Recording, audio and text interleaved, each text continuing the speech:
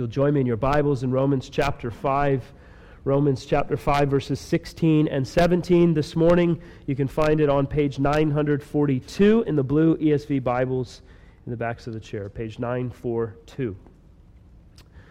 The title of our sermon this morning is My Hope is Built on Nothing Less, and our key words for our worshipers in training are righteousness, hope, and death. There's a fairly recent Gallup poll that found that 82% of non-Christian Americans believe the statement, God helps those who help themselves, is found in the Bible. 82%. And those are non-Christians, so we shouldn't expect them to answer any differently. They probably don't read their Bible. They certainly don't understand grace, so that sort of makes sense that they would believe that. You do your part, God will do His. So that's not a shocking sort of revelation for us from this poll. But wait, there's more. 81% of those who took the survey and claimed to be Christians also believe the quote, God helps those who help themselves, is found in the Bible.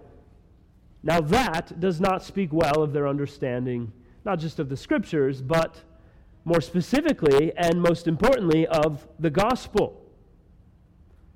1% less than non-Christians, professing Christians, think God helps those who help themselves.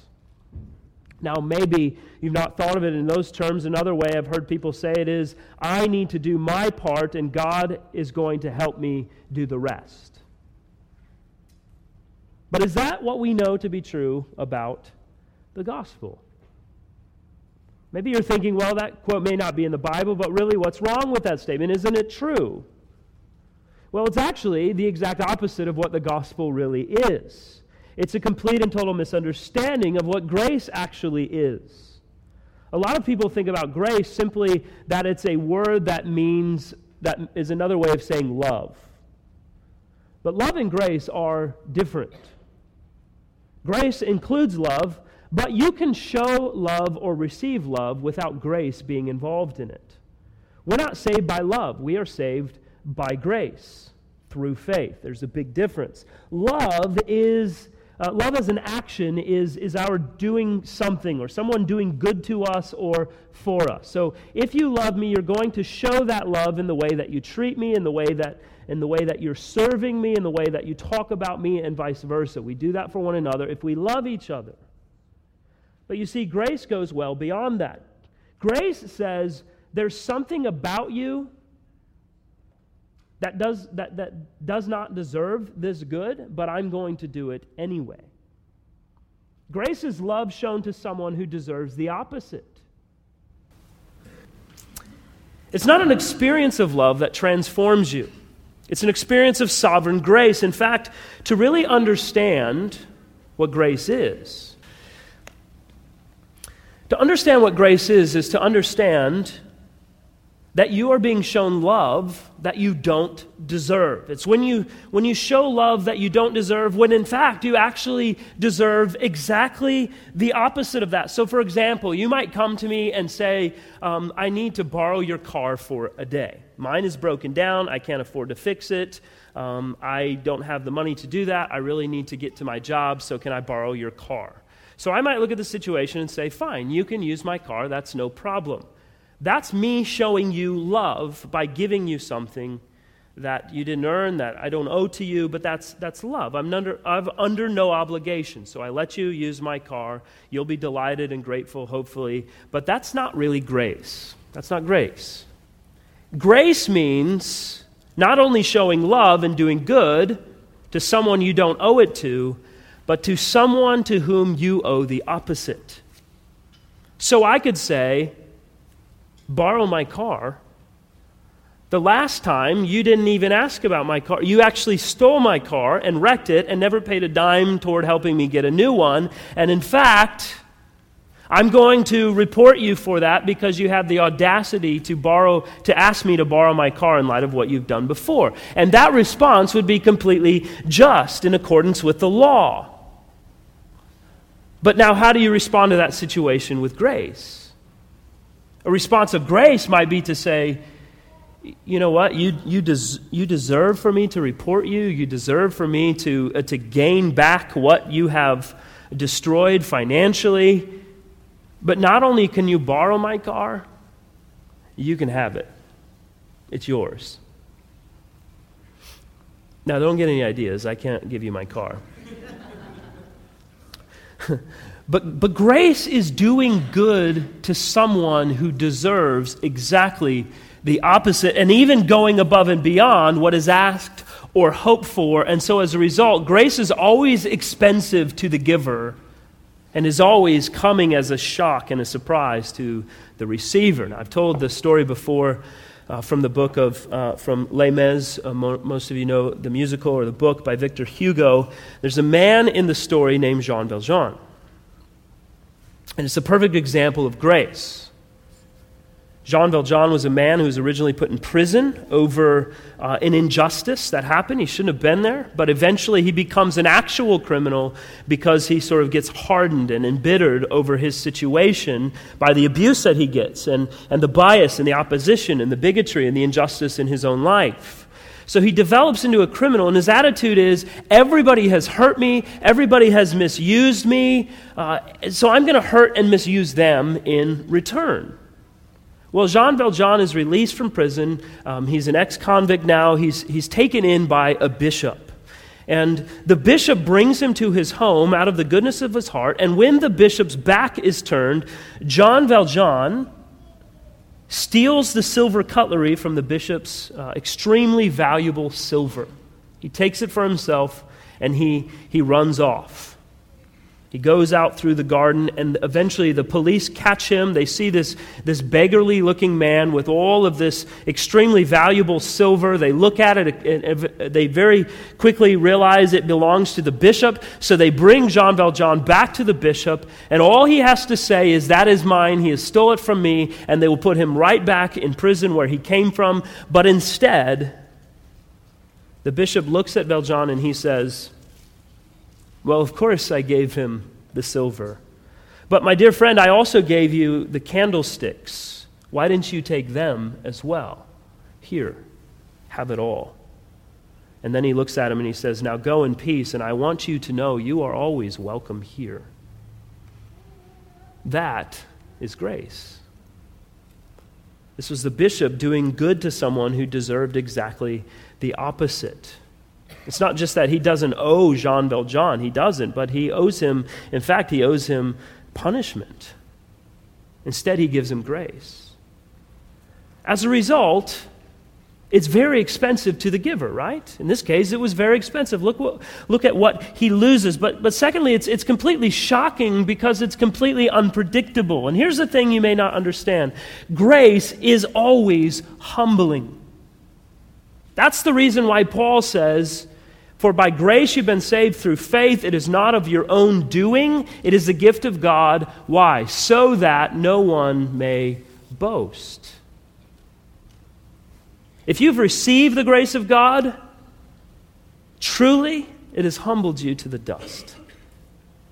It has radically changed your life. Dr. Martin Lloyd-Jones wrote this: "If a man delights in free grace, you can be sure he is a man who has seen his utter sinfulness and hopelessness and helplessness." So you see, a person who really understands that God has not just given you love, but completely undeserved love at an incredible cost to himself, for you to receive grace means you will have a completely different life. Not just a cleaned up, better version of who you were before, but a completely new life, a completely new creation. And as we continue thinking this morning on this series on Christian assurance, I really want us to focus on what God has actually done in the gospel, because we just really have a hard time grasping the reality of it, as simple as it may sound. In theory, we might get it. In conversations, we might be able to talk about it. In concept, we might be able to theologize about the gospel. But when it actually comes to believing it and applying it to our lives, we really struggle to see it play out because it's really so unbelievable. And as I've thought more and more about what keeps us from having real, lasting, deep assurance in our standing with God, and I've talked to many, many Christians who've struggled with assurance, this is what's truly going on. We really struggle to believe the gospel. And I understand why. I struggle to believe the gospel. Why? Because grace shocks us. Because we just have a really hard time accepting the fact that we're receiving something that we know we did not earn. We're receiving something that we know we don't deserve. We're receiving something that's the exact opposite of what we should receive. And this is why it's so tempting to think, well, I must have to sleep on a bed of nails or walk on hot coals or whip myself or take a vow of poverty or live in silence. I have to prove in some way that I actually do deserve this. I have to find a way to show that I'm worth this. And if I don't, I can't be sure that I'm saved. I can't convince myself of that. And yet, the Bible's constantly saying to you, no, that's not how it works. If you're a Christian, it's not because of you. If it was because of you, you would have something to boast about. But it's not because of you. So the only thing you can do is to close your mouth. You have nothing to say about yourself that's going to earn your favor with God. And this is something that is so offensive to many people about the gospel, because we have to come to a place where we receive God's gift of grace, and to do that, we have to be able to say, yeah, I need this. I need something that I don't deserve, which is the exact opposite of what I deserve. And so we have to admit what we actually deserve, and we don't want to, because we really think we're pretty good people. And so our tendency is to actually run away from that because we're filled with pride and self-righteousness and think we should be thought of a lot higher than the gospel itself.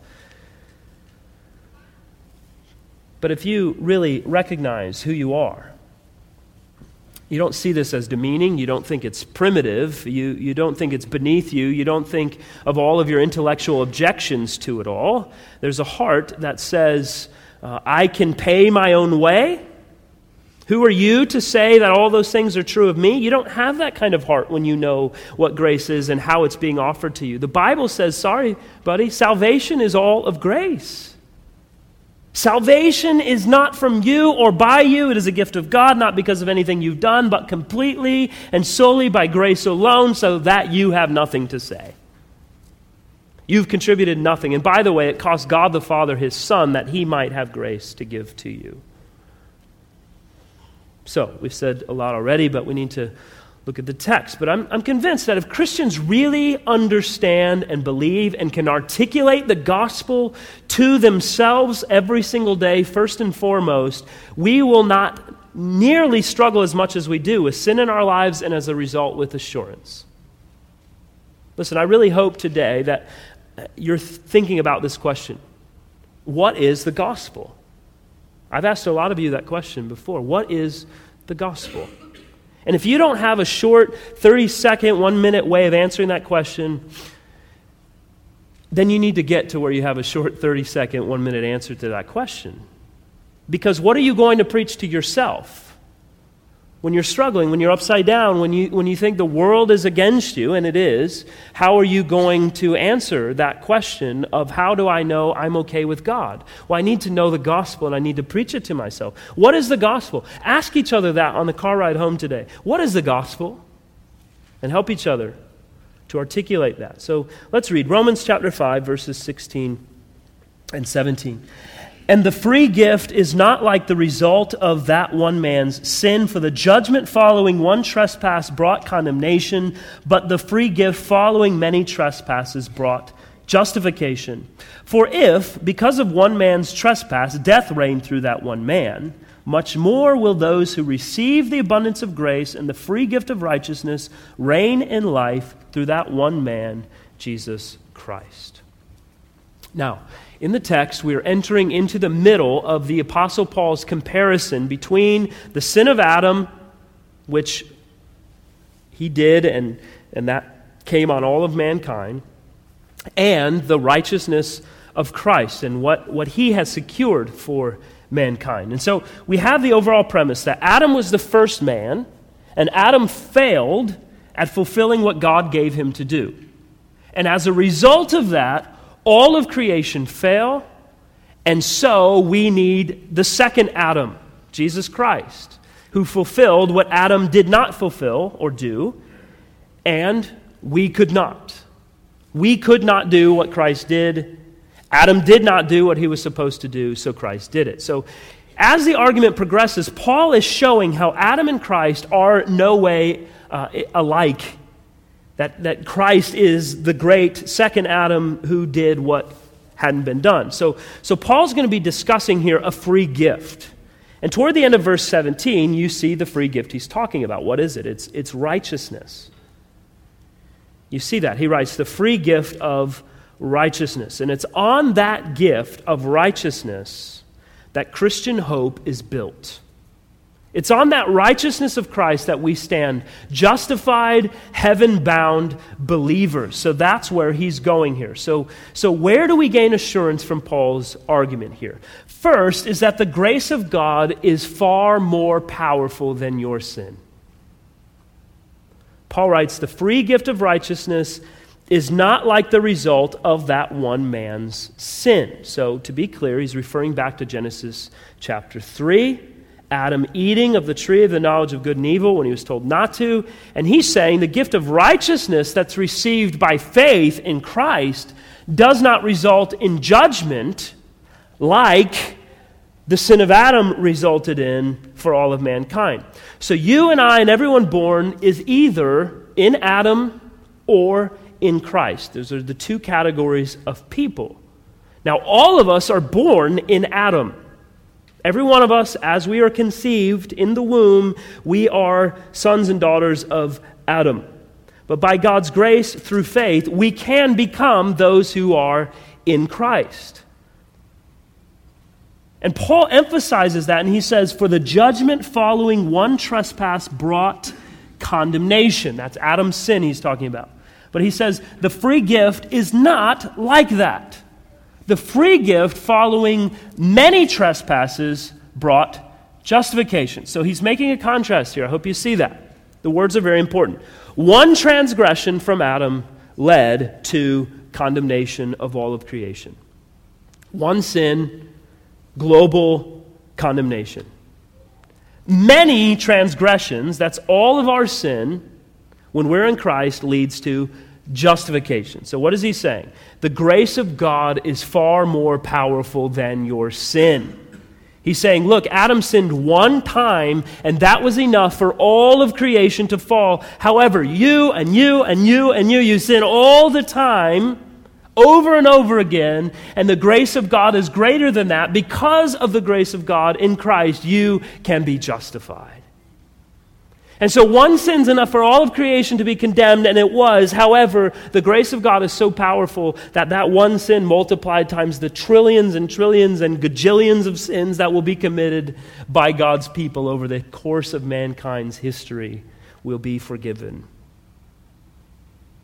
Now here's the deal. Condemnation is a natural and fitting response to sin. It's just. It is just.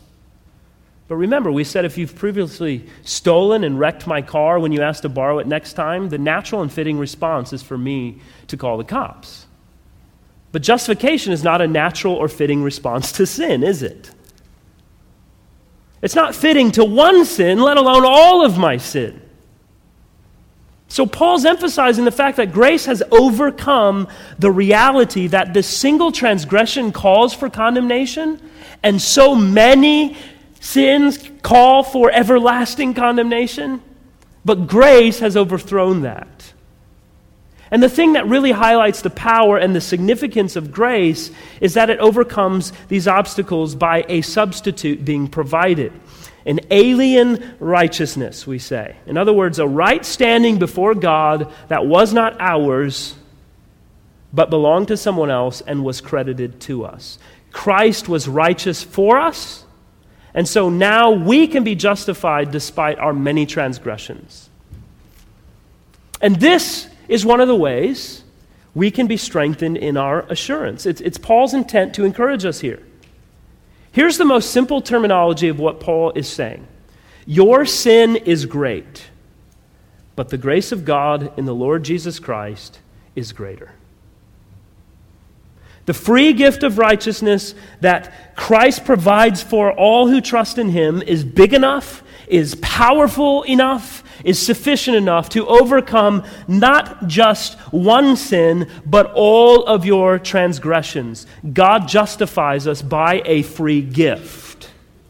Now, what does free mean? It means you didn't earn it. It means you didn't pay for it. And as a result of that, you certainly didn't deserve it. But it is yours, and the results of it are that you are justified. That's the gift of Christ's righteousness that is far greater than your many transgressions. Now, perhaps it may seem minor at first, but it's incredibly important that we understand what this free gift is. Notice, I mentioned that already. The free gift is righteousness, and the free gift of righteousness results in justification. So let me put the pieces together and explain why that's so important. The free gift came because there were many trespasses. And the free gift, which is the righteousness of Christ, is credited to you so that you can be justified. It's not just a new relationship with God. It's a completely new legal standing before the judge on the basis of what Christ did for you in His obedience to the law, in His death on the cross, in His resurrection from the dead. And here's why that's important. I believe the number one most significant and prevalent theological error that exists today is the confusion between justification and sanctification. I have many, many conversations with Christians who confuse the two, and I believe one of the most significant ways we find ourselves lacking in assurance is because of this problem. Just this week, I was having a discussion with a friend. He saw a church sign, and he took a picture of it and sent it to me, and here's what it said. Belief in God will not earn you a spot in heaven. Obedience will. It's an evangelical church. Now, on the surface, without much thought, maybe that sounds okay to you. Maybe it sounds like they're emphasizing that you don't have to work. Your salvation is not just by saying I believe in Christ, but I have to actually show that I'm a Christian based on the life that I live. There would be fruit in my life. That's a very generous reading of what it's saying. But it says your obedience will earn you a spot in heaven. That's what it actually says. But that's not the gospel. That's a denial of the gospel. The gospel says Christ's obedience will earn you a spot in heaven. It's not anything you've done. It's not anything in the way that you have done it.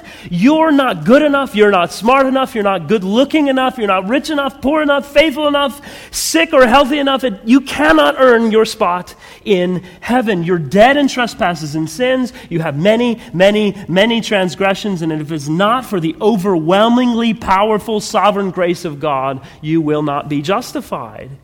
But the free gift of righteousness in Christ is credited to us and makes us justifiable by the Father. Now, when you hear that, you say, why wouldn't anyone want to believe that? And yet you know the own struggle that you have in your heart to believe that because it's so overwhelmingly unbelievable. Brothers and sisters, if you are in Christ, you're not called to earn anything. And so when you fail again, when you sin again, when you lash out again in anger at your children or your spouse, or when you say or do things that bring guilt and shame because you know it's sin and it doesn't glorify God, your first thought doesn't have to be, I wonder if I'm even a Christian. How can I be a Christian? I wouldn't do that if I were a Christian. No, your first thought should be, thank God that I'm a Christian, because I'm broken and because I'm sinful, but the grace of God is far greater than any of my transgressions, and so I am forgiven, and now I'm freed up to go and to reconcile with those people because I'm reconciled to God by the work and the life and the death and the resurrection of Jesus. Thank God I'm a Christian when I sin, because now I don't have to look to myself to make it all better. I look to God, and I know that in Christ I see a difference. I see a difference, that I don't have to run away in fear and hide from him, but I know that Christ has paid the penalty. And so I can go now and make things right with others. I can now live my life in a way pleasing to God because it's not up to me to pay all of the debt that I owe because Christ has already paid it for me. I hope when we sin that that's what we're preaching to ourselves. Thank God that I'm a Christian. Why? So I can go out and sin more? No. No, not at all. Thank God I'm a Christian so that when I do sin, inevitably it's going to happen, that I know that I'm still safe with God in Christ. That I know that it doesn't matter what you think about me. It doesn't matter in the end how you respond to me trying to make it right, because I'm right with God in Christ. That is grace, far greater than the most significant sin you've ever committed.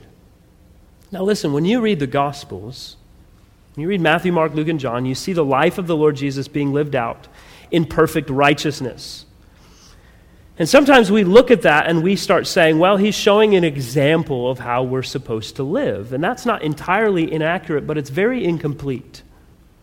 Jesus isn't just giving you an example to look to. No, he's laying the foundation for your acceptance before God. He's securing that free gift that he can credit to you so that by the grace of God, through faith alone, you can be justified. When we read about the life of Jesus in the Gospels, what is he doing? He's doing everything that's necessary so that you can be saved.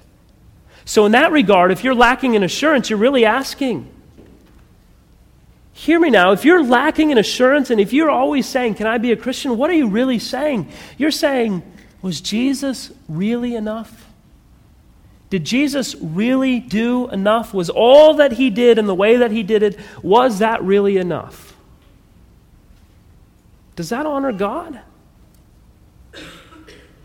Ironically, it seems that we so often think that we're being humble when we look at our own sin and we say, I'm so sinful. I don't know how God could save me. I can't possibly be a Christian. When in reality, what you're actually saying is my transgressions are greater than the grace of God. God's grace isn't powerful enough to overcome my sin. That's what we're saying. And so we need to be assured that the grace of God is far greater than any of our sins. And brothers and sisters, we can have assurance because God's grace comes upon us over and over and over again in abundance that we can never dry up. That well will never go dry, and it will always cover all of our transgressions, and it is far, far, far greater than anything that we could even hope or imagine, and certainly far greater than anything we could think to earn. Well, the other thing Paul shows us in the text this morning is that death no longer reigns because of the righteousness that Christ provides. Look again, verse 17, Paul says that one man, by Adam's sin, by his transgression, death reigned. Death had dominion. Death has all the power. And you and I both know that the people of the world live under that reality, right? Everyone is scared out of their minds about death. You ever think about that? Everyone's trying to live forever. And you know full well that we won't. What's behind all of the lotions and creams and wrinkle removers and bomb shelters and everything? What is behind all of that? This idea that maybe we can just look younger and feel younger and maybe extend our lives a little bit. Why? Because we're scared of death. And so we try to stay as far away from it as we can. But death remains in those who remain in Adam, and it's a fearful place to be. It's one of the reasons even Christians rebel when we encounter death, because it's not what we were designed for. We know inherently, every human being knows inherently that we weren't created to die, and yet physically we do. We die. Death is real, and in a fallen world, it's what happens. But even when we come face to face with the reality of death, we still never really like to think about the fact that it's going to be us soon. But it will. And yet there's something deep within human nature that says, this is not the way it's supposed to be. Do you know why? You know why we think that?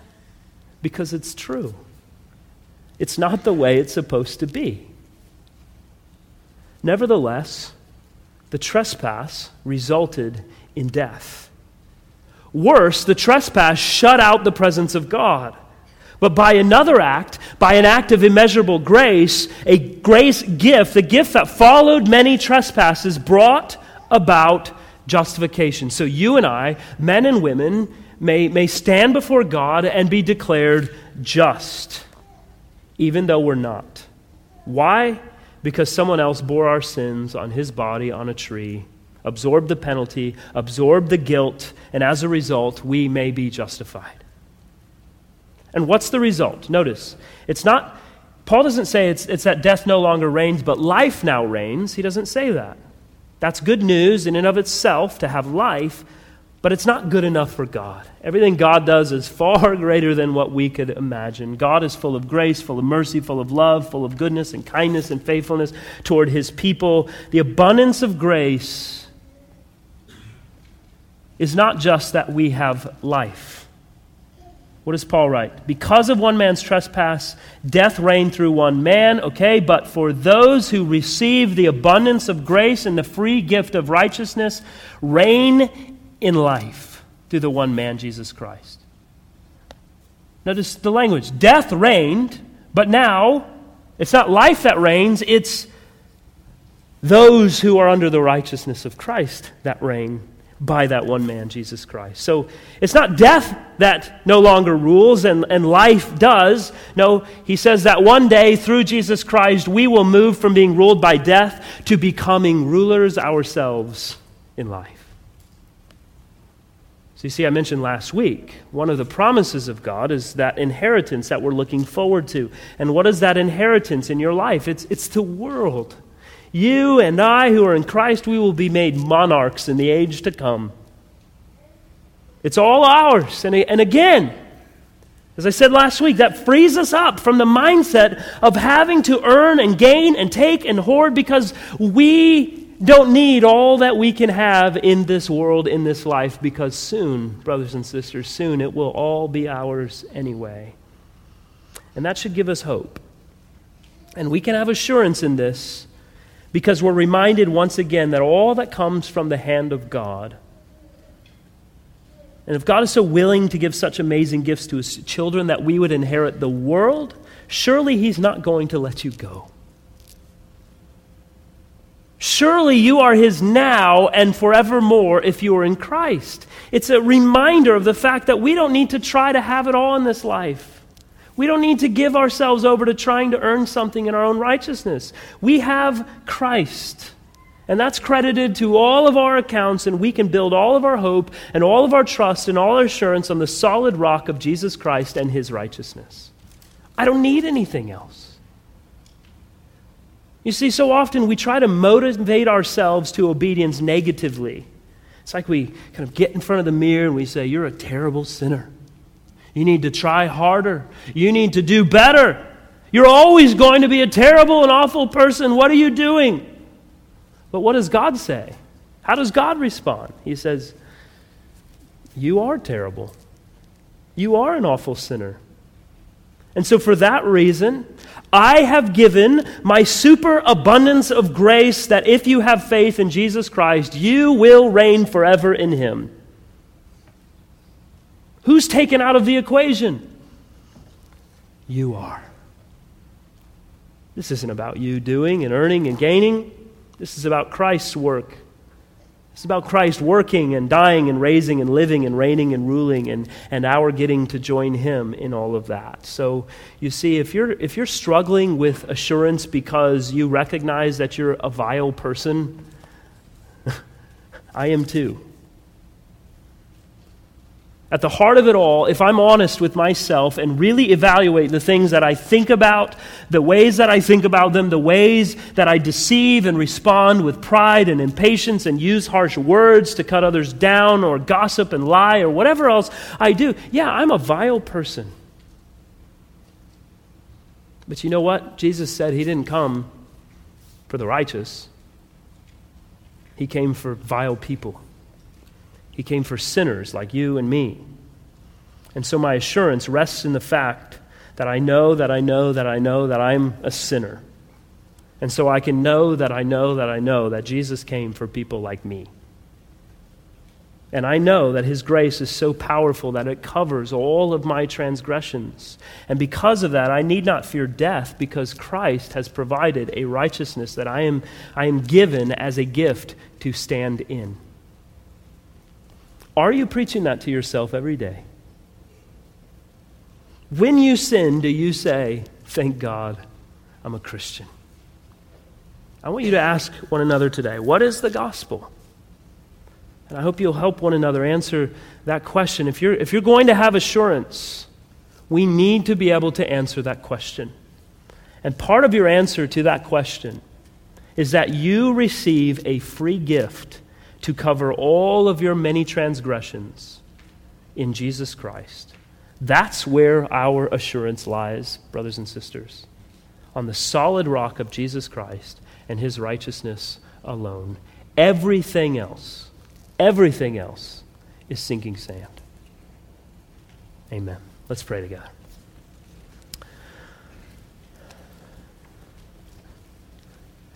Father, any words that we could offer seem inadequate.